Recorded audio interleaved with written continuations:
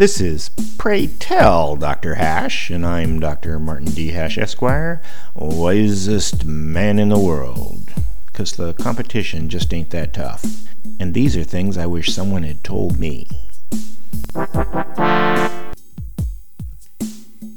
Today's topic, mysticism.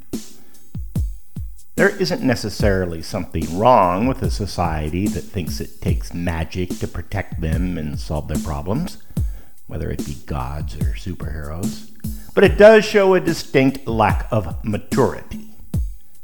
To a child, their parents and family are giants who love and protect them.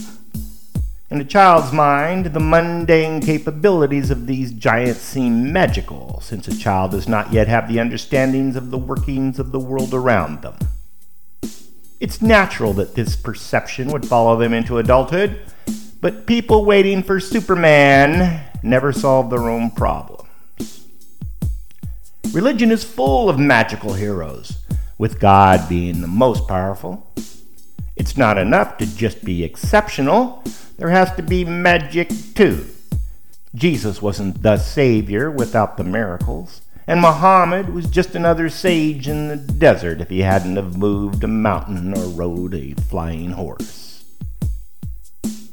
Medicine is also full of magic.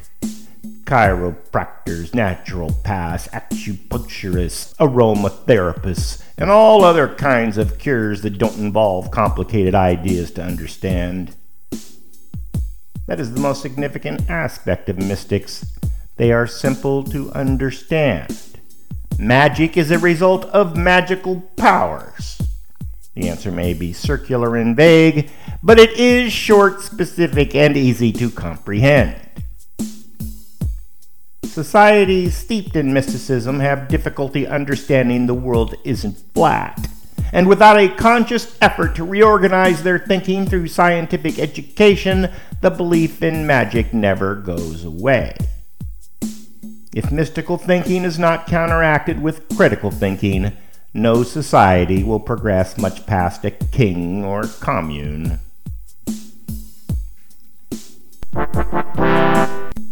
For more, see my website at martinhash.com.